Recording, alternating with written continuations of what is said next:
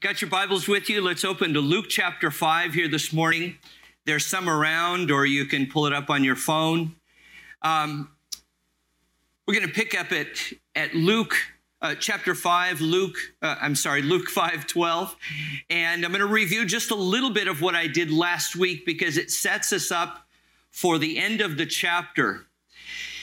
The Pharisees and the Sadducees are seeing what Jesus is doing. He's hanging out with sinners.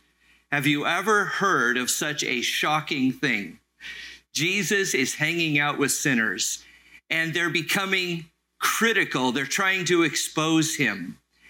And you know, if there's anything that we have forefront as our goal in life, it's to become like Jesus. It's not to be better than other people or somehow put on something that we're not. It's okay to be who you really are because we all just need Jesus. Jesus has called 4 fishermen, Peter, James, John, and Andrew, to a life of full-time discipleship. Jesus said to Peter, from now on, you will catch men. And so he begins to train them as to what it looks like. What does this mean? What does this look like to become a fisher of men, to be catching men and making disciples? And if we want to do it like Jesus, not like religious people do. And often in our sincerity, we start to get it a little bit wrong. And we're all susceptible to forgetting the heart of God. And the heart of Jesus is he looks on people that society has completely thrown away, and he doesn't look on them with judgment. He looks on them with compassion. The very people the religious leaders would say, oh, the reason you're suffering is because of sin in your life. Jesus looks at them and says, God has something special to do in your life. Even driving, came down early yesterday morning for the men's fellowship yesterday morning. And I remembered of somebody that was in my church. Friday evening, my wife and I had dinner with a couple that were part of our church when I pastored Calvary Chapel, Portland. And I remembered many years ago, that I've known him a long time. This man called me in a panic one evening. Now, his job was, he was an alcohol distributor in the Portland area. He was one of the largest alcohol distributors, distributed to hundreds of restaurants around the Portland area. But he had a problem. The more the Lord was working in his life, the more he felt like things didn't line up with his business. Not just that he was selling alcohol, but he goes, I am required by law to deliver alcohol to the strip clubs in Portland. And he goes, Pastor Terry, I don't want to be there. And I don't want to send my employees there to deliver alcohol. And I am required by law. I can't just say I have a conviction and I won't go there. As one of the distributors, he was required to go there. And you could imagine, as we're discovering that we want to serve the Lord and live for the Lord, how all of us have had things in our own lives that we suddenly saw they didn't fit in our lives. And, you know, it would be so easy to just be condemning of somebody like that. You call yourself a Christian, and how could you call yourself a Christian and sell alcohol or deliver alcohol? You know, and I knew that the grace of God and that the Lord wasn't being judgmental of him. And I said, this is a problem. And I said, do your job and start praying intently for the Lord to work this out. And the Lord worked it out. And There's so many people out there in society that we would write off. And certain whole segments of Christianity look at people in their life or in their suffering, and there's immediately a judgment. The textbook ones would be, well, the reason you would ever get sick is because of sin in your life. Have you ever been around those people? Yes. Well, the reason you're sick or you have this ailment is because of sin. And if you would just confess your sin, brother, sister, and you know that is not the heart of God. Did you know that? That is absolutely not the heart of God. Now, of course, sin can bring suffering into our life. But it's just obvious that sin and, shall I say, suffering is in all of our lives, even to those who are not completely caught up in a life of sin. And so the grace of God is different. And I remember as a young pastor at one of my first pastors' conferences with the gathering nationally of the Calvary pastors, and Pastor Chuck began to teach. And he would say, he said, when I was driving here to the conference, I heard a siren, and an aid car, a paramedic truck, an ambulance went to a car accident. And he said there were other sirens, and the policeman arrived on the scene. And he used that as an illustration to tell all of us pastors what ministry is really like. There are some who arrive on the scene, like the policeman. It is their whole job to find fault. Who broke the law? And Pastor Chuck said to us, pastors, that is not your job. It is not your job to roll up on the scene to a hospital room or wherever it is and to start finding fault. Our job is the paramedic. Their job is not to find fault. Their job is completely focused on healing and restoration. That has stayed with me probably for 30 years. That my job is not the policeman, it's the paramedic. There are plenty of other fault finders out there, so I don't have to do that job. And people get into trouble for things that aren't their fault. But because Jesus showed up and he was ready to heal rather than find fault, the Pharisees and the Sadducees didn't like that. And if I'm going to err at all, it's going to be on the side of grace, not on the side of fault finding. Amen? And so in this chapter, Jesus heals, restores the lives of three people. Three people that society would say they are outcasts, their lives are over, there is no hope for these people. And yet Jesus goes right to them and heals. The first one, we looked at these last week, but most of you weren't here last week because you were sick. So I get to use some old material on you. But really, this sets us up for the end of the chapter that's so important. Jesus cleanses a leper. Jesus cleanses a leper. That's in verses 12 through 15. And I'm not going to read that section again. As I said, we did it last week.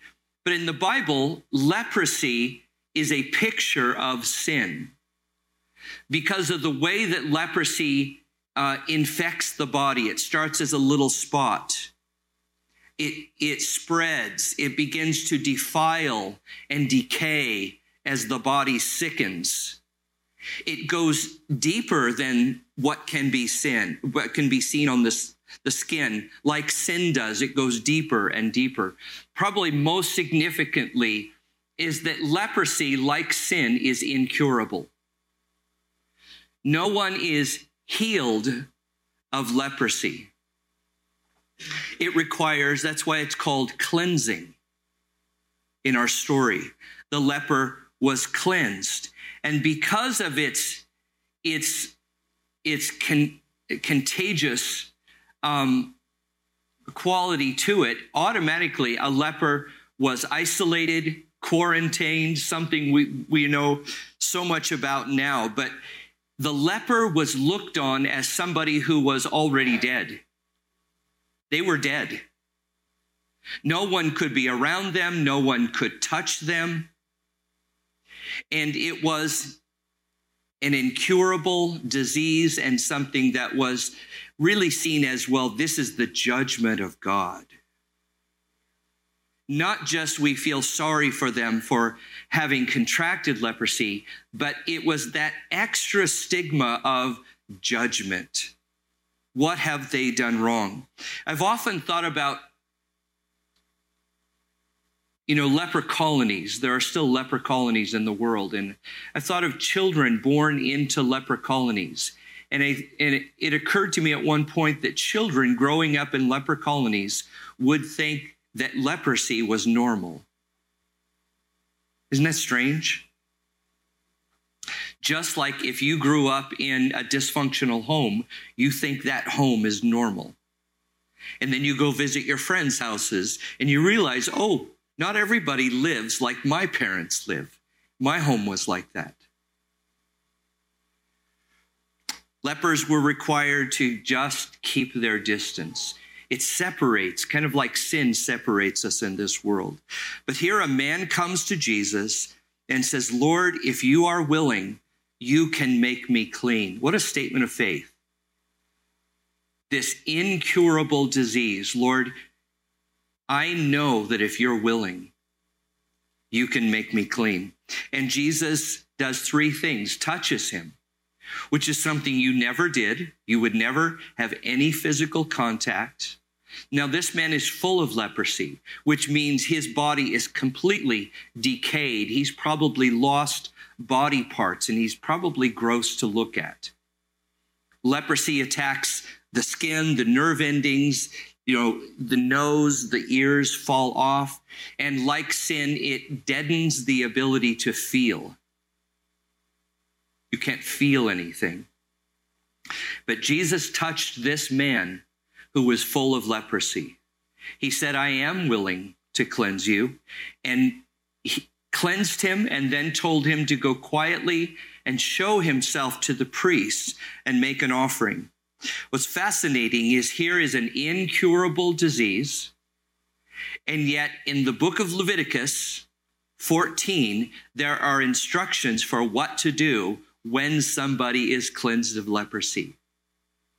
So right there in the law, provision is made for the impossible, for a miracle. And that's us, isn't it?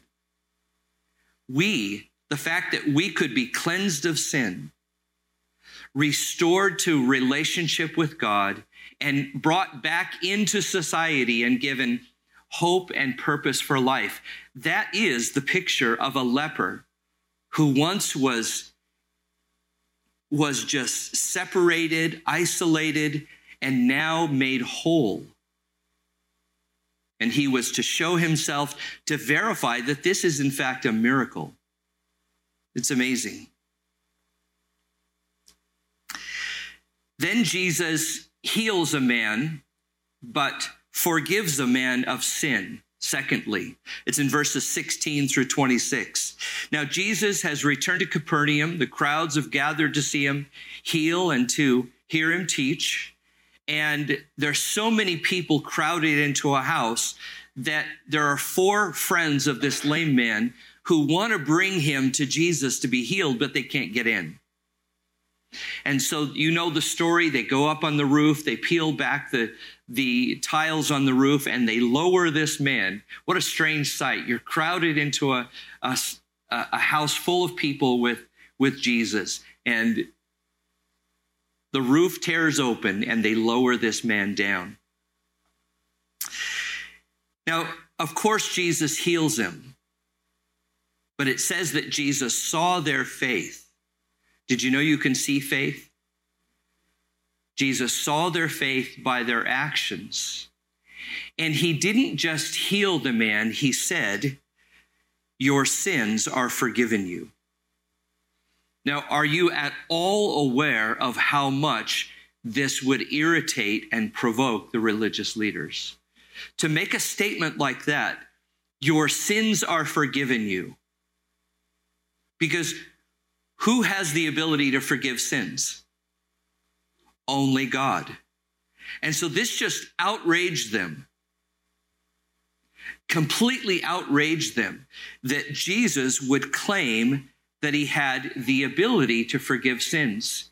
Now, I love to talk to people that are Jehovah's Witnesses or Mormons, and they will typically deny the deity of Jesus Christ. And they'll make that common statement, Jesus never claimed to be God. No, he did. Yeah. Well, I will say, he did, but how about he just acted like God? And a story like this is perfect because Jesus said, your sins are forgiven you. And often a Jehovah's Witness will say, it doesn't mean that he's claiming to be God. I'll say, look, religious leaders thought that's what he meant. Who are you, being a man, claims that he can forgive sins? And again, here is somebody that is lame and would be really looked at as the judgment of God is on their life. And the Pharisees and the Sadducees would just write them off, would just completely write them off. The third life that Jesus restores is in verses 27 through 30, and Jesus forgives the sins of a tax collector. It's tax season, right? Now, I need my CPA to do his job, but in these days, tax collectors were looked on as, again, just completely written off. I am going to read these verses 27 to 30. After these things, he went out and saw a tax collector named Levi sitting at the tax office. And he said to him, "Follow me." So he left all, rose up, and followed him. And then Levi gave him a great feast in his own house. And there were a great number of tax collectors and others who sat down with them. And the scribes and the Pharisees complained against his disciples, saying, "Why do you eat and drink with tax collectors and sinners?" Now, do you know who this man is? Levi becomes Matthew, one of the apostles. And in this culture, here is a Jewish man working for Rome, collecting taxes, and the rule was he had an amount he had to collect for Rome, but anything above that he could get from the people, he could keep. So he was doubly hated. And as a Jewish tax collector, again, if a religious leader even accidentally brushed up against a tax collector, he just was considered unclean. He had to go purify himself and just go through all of this trouble. And so here's really three people that are the extreme. Three people that society would completely have written off: a leper, a paralytic, and a tax collector. Ooh.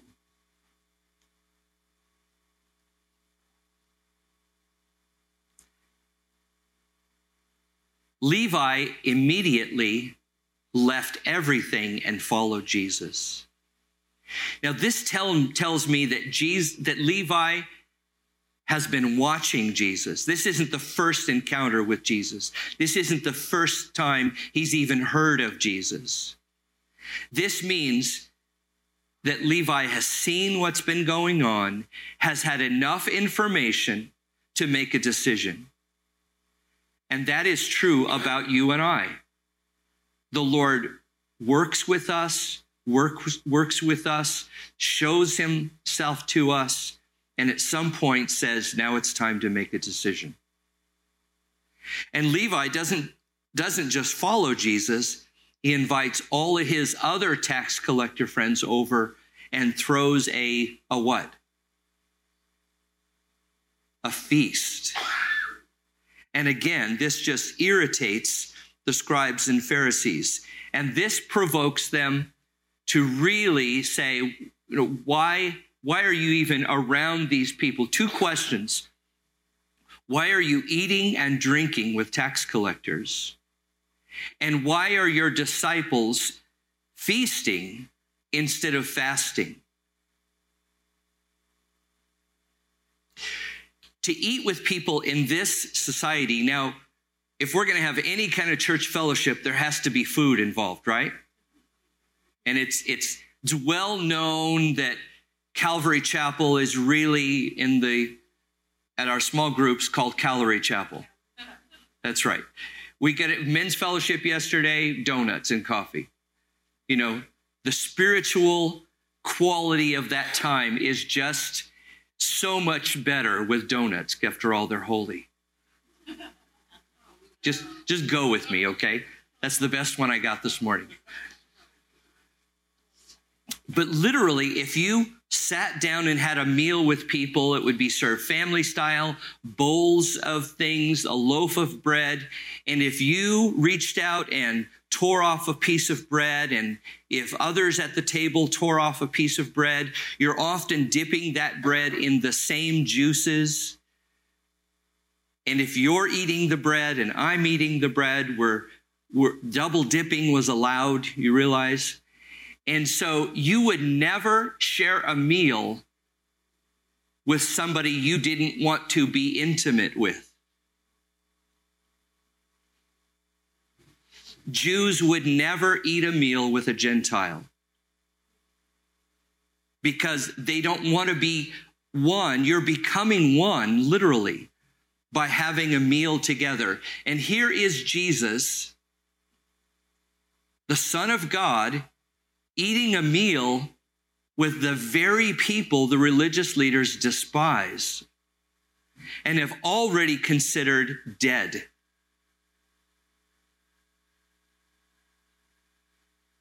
This pushes the limit of our comforts, doesn't it?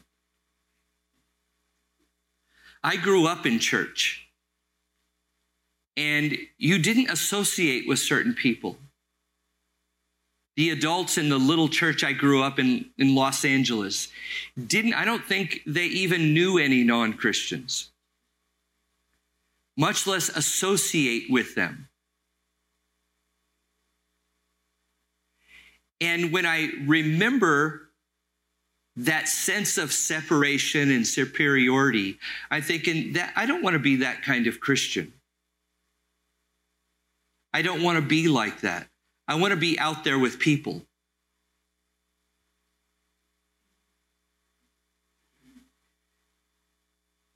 Back in my 20s, I was touring with a band, and we would go to England and do evangelism in the north part of England, West Yorkshire.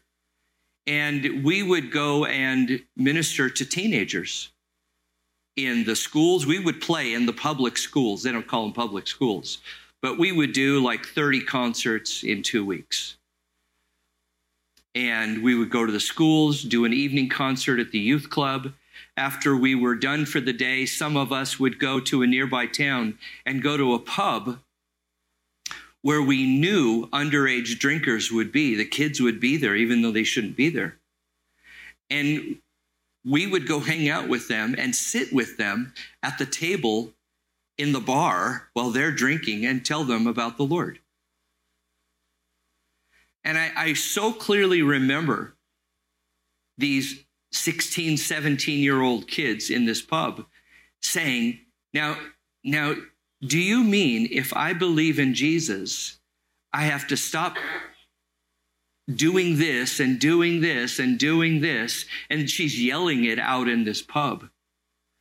And it really put me on the spot. And I said, yes. It's not because God's not going to love you if you do those things, but he's really calling you to a different life.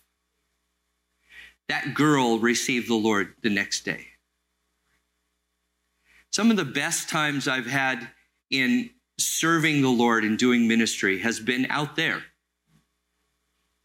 at the places where the church doesn't want to go, because they're not coming here.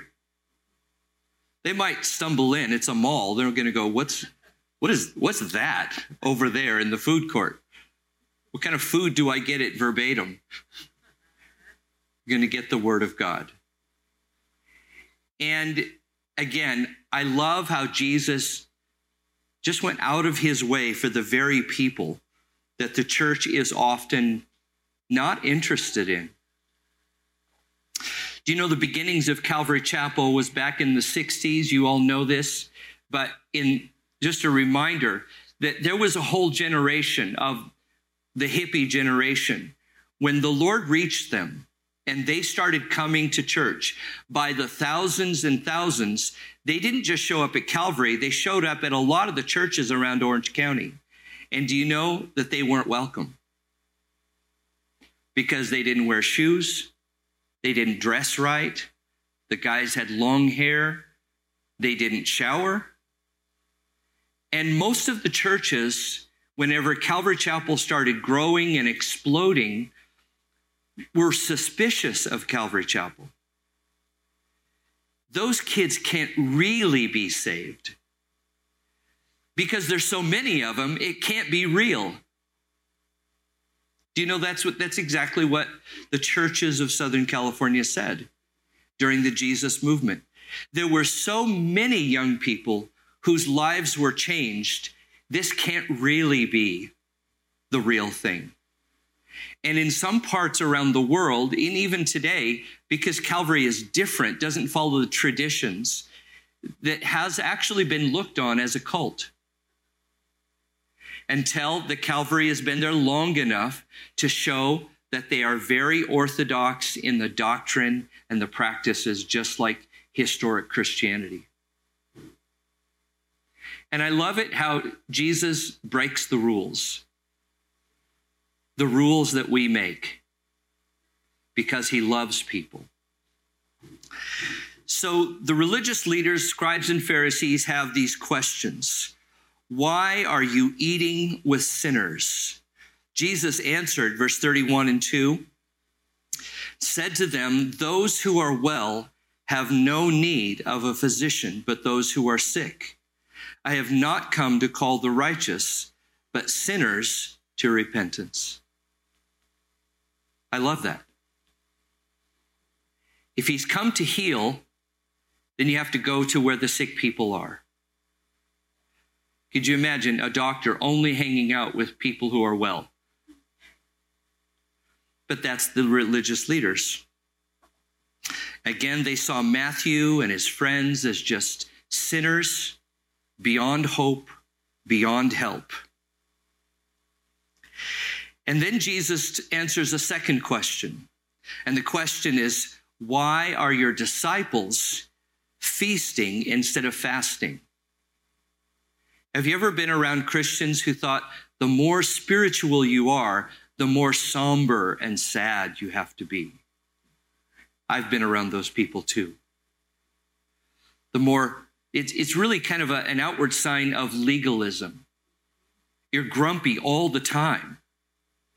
Somehow you have to show you're disapproving of people's lifestyles. And another sign I didn't mention of legalism is you can never associate with sinners. That's a sure sign of legalism. If you're ever worried about becoming legalistic, a sign of legalism is that you are afraid that if you associate with somebody, that's a sign of approving of their lifestyle. Now, that's easy. Was Jesus approving of the lifestyle of the sinners? Of course not. I had lunch with a man in Portland many years ago that was in an occupation that might have been a little questionable, and somebody in my church heard about it. And he was so angry with me that I would even associate with that person. I said, because he assumed that my association meant I was approving. I said, you know, he needs Jesus. And don't you feel like an idiot to accuse me of approving of that person? Oh, I hope I made him feel really bad, because he should have felt bad. So Jesus is the physician who is there to heal the sick. But then the question, why are your disciples feasting?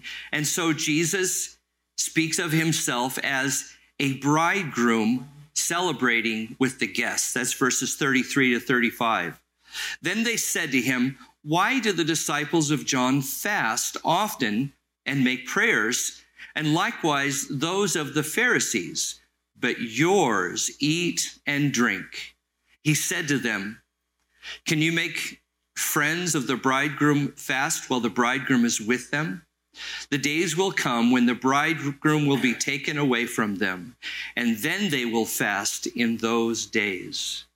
So Jesus is the bridegroom. He's with his church, and he's saying, as long as I am with them, it's time of feasting, of celebration. In the Jewish wedding, the whole week before the wedding, the guests would be there, arrive, and they would be celebrating the whole week before the wedding.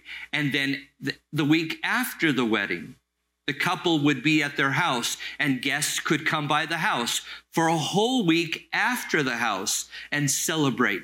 So that's a custom. It didn't catch on in America because the couple wants to go be alone afterwards. But a whole 2-week period of celebration. And Jesus is the bridegroom with his church. And he's saying the time is going to come when I'll go away and they will fast. There will be sorrow. But right now, again, they don't realize who Jesus is. Joy over being with Jesus. Joy over being with Jesus. I can always tell when a Christian doesn't really know Jesus because there's not much joy in their life. There's just not much joy. And I think when you and I are around people out in the world, we need to have a joy. I just want to encourage you. It's okay to not just have a disapproving eye of them, but just to enjoy being with them and not to react to everything that they're doing that might be different from your lifestyle. And then Jesus tells a parable, verses 36 to 39, about really the nature of his work. It's the parable of the cloth and the wineskins. Now, when I was a child, I learned a definition for parable. Do you know what a parable is? A definition? It's an earthly story. You have to say it in a childlike voice. An earthly story with a heavenly meaning. Did you ever learn that definition? The word parable means to lay alongside. Now, there is a plain, raw truth that the religious leaders can't hear, nor can they even understand. And so because they can't hear it, Jesus lays alongside of it an illustration. That's the point of a parable. If they can understand the parable, then maybe they can make the connection and understand the spiritual truth. Verse 36, then he spoke a parable to them. No one puts a piece of a new garment on an old one. Otherwise, the new makes a tear, and also the piece that was taken out of the new does not match the old. So here is where we're building up to. The nature of Jesus' ministry is not to come and fix an old broken system, but he has come to make all things new, a new beginning. That's what he does. He did to the religion of Israel, which, by the way, was fine when God gave it to them in the Old Testament. The religious leaders corrupted it. They formalized it. It's what we do in Christianity. We take a good work and we formalize it and legalize it, and it loses its nature. And then every so often, God does a brand new work. A brand new work. That's the nature of revivals, is to do a new work. And Judaism was like an old garment that couldn't just be patched. We're not going to take a new piece of cloth and patch the old garment as if that's going to fix it. There'll be tearing, and it just won't work. In Isaiah 61:10, Isaiah said, "I will greatly rejoice in the Lord. My soul shall be joyful in my God, for he has clothed me with the garments of salvation. He has covered me with the robe of righteousness." That's our salvation. Clothing is often pictured in that way in the Bible. As the rest of that verse, as a bridegroom decks himself with ornaments, and as a bride adorns herself with jewels. Then Jesus said, verse 37, "And no one puts new wine into old wineskins, or else the new wine will burst the wineskins and be spilled, and the wineskins will be ruined. But new wine must be put into new wineskins, and both are preserved. And no one, having drunk old wine, immediately desires new, for he says the old is better." A new garment and new wine that needs to be put into new wineskin. It's just our nature to formalize things. And then the whole nature of the wineskin is the old wineskin becomes rigid and inflexible. But that's really us. We in our lives become rigid and inflexible. And so on one hand, we pray, "Lord, would you do a new work in our lives?" And then I don't like the way he does it, because it upsets the way I'm used to doing things. And so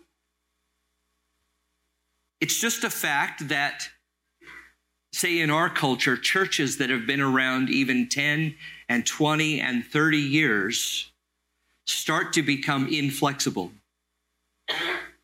Because in the beginning, we were open to anything. We hadn't figured out how we want to do things. But now after 20 years, we have the way we do things. And they're often things that have nothing to do with spiritual things.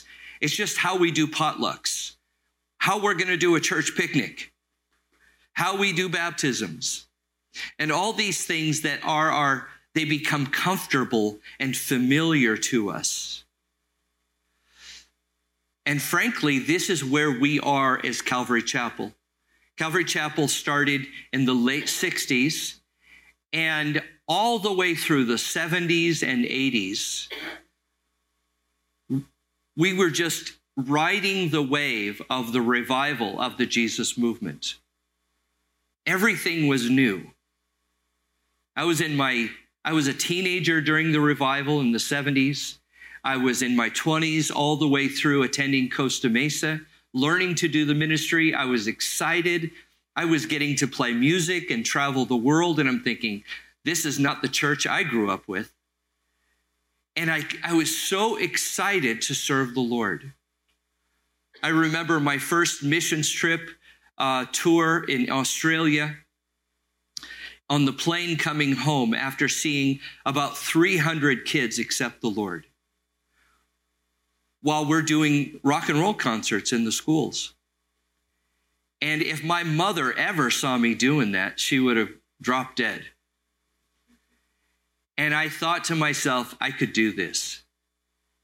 I just so much wanted to be a part of that. If that's what it looks like to serve God, then God, I'm all in. I'm all in. It was so much better than other music situations I had been in and just the music business. The ministry compared to the business was night and day. But I knew that this was breaking all the rules because God cannot possibly use rock and roll. Did you know that? You know, before Calvary Chapel, this never would have happened. drums and guitars on stage. You don't even know that. And any of you remember these days? There would be a piano and an organ up here, and a man in a plaid suit waving his arms to lead hymns.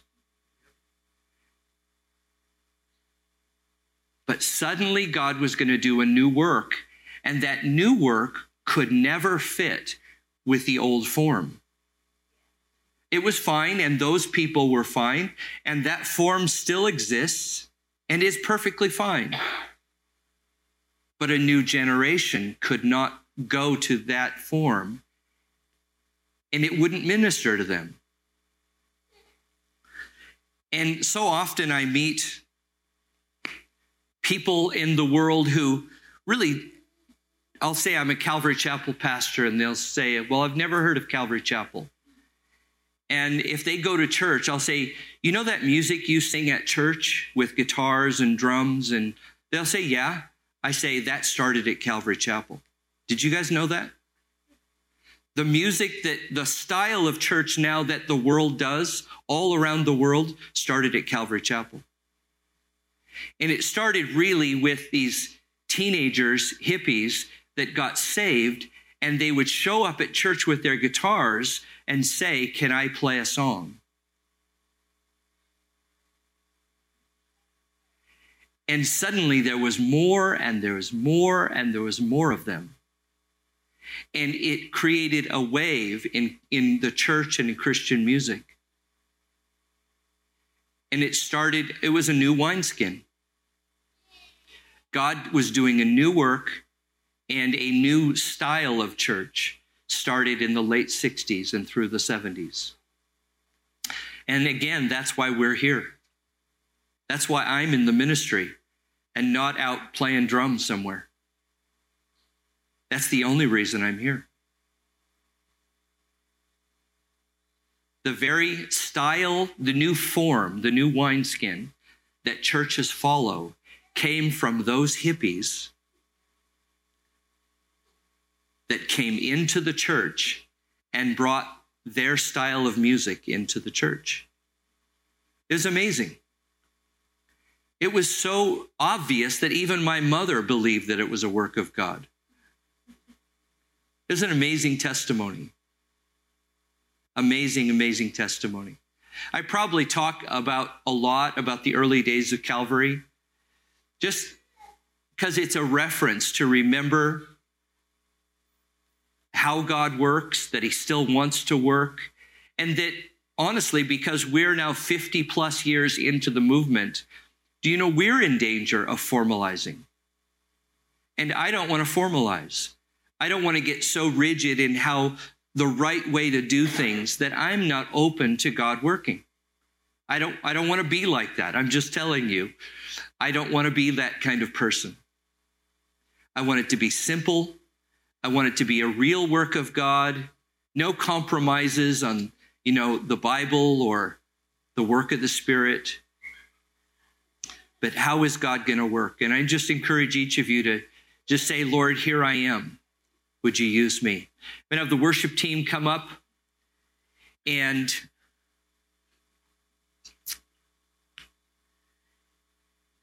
as we're closing this morning, I don't know always the things that I'm saying, how they're resonating with you this morning.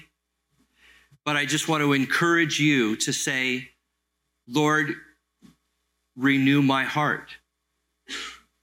At any point in our lives, we could start to feel like that leper who is cast aside, who is isolated. Do you know how easy it is to go there? If you've been sick for a week or two, you start to feel that isolation, that separation. If something discouraging happens in your life, sometimes it's hard to recover. And you think, I can't go to church. I'm not sure if I fit there. Not sure if I belong at church. And we don't want to just allow those kinds of things to settle into our hearts and into our minds. We are all like the leper, or like Levi, who was just considered outside of any hope. And we have to work to remember the grace of God.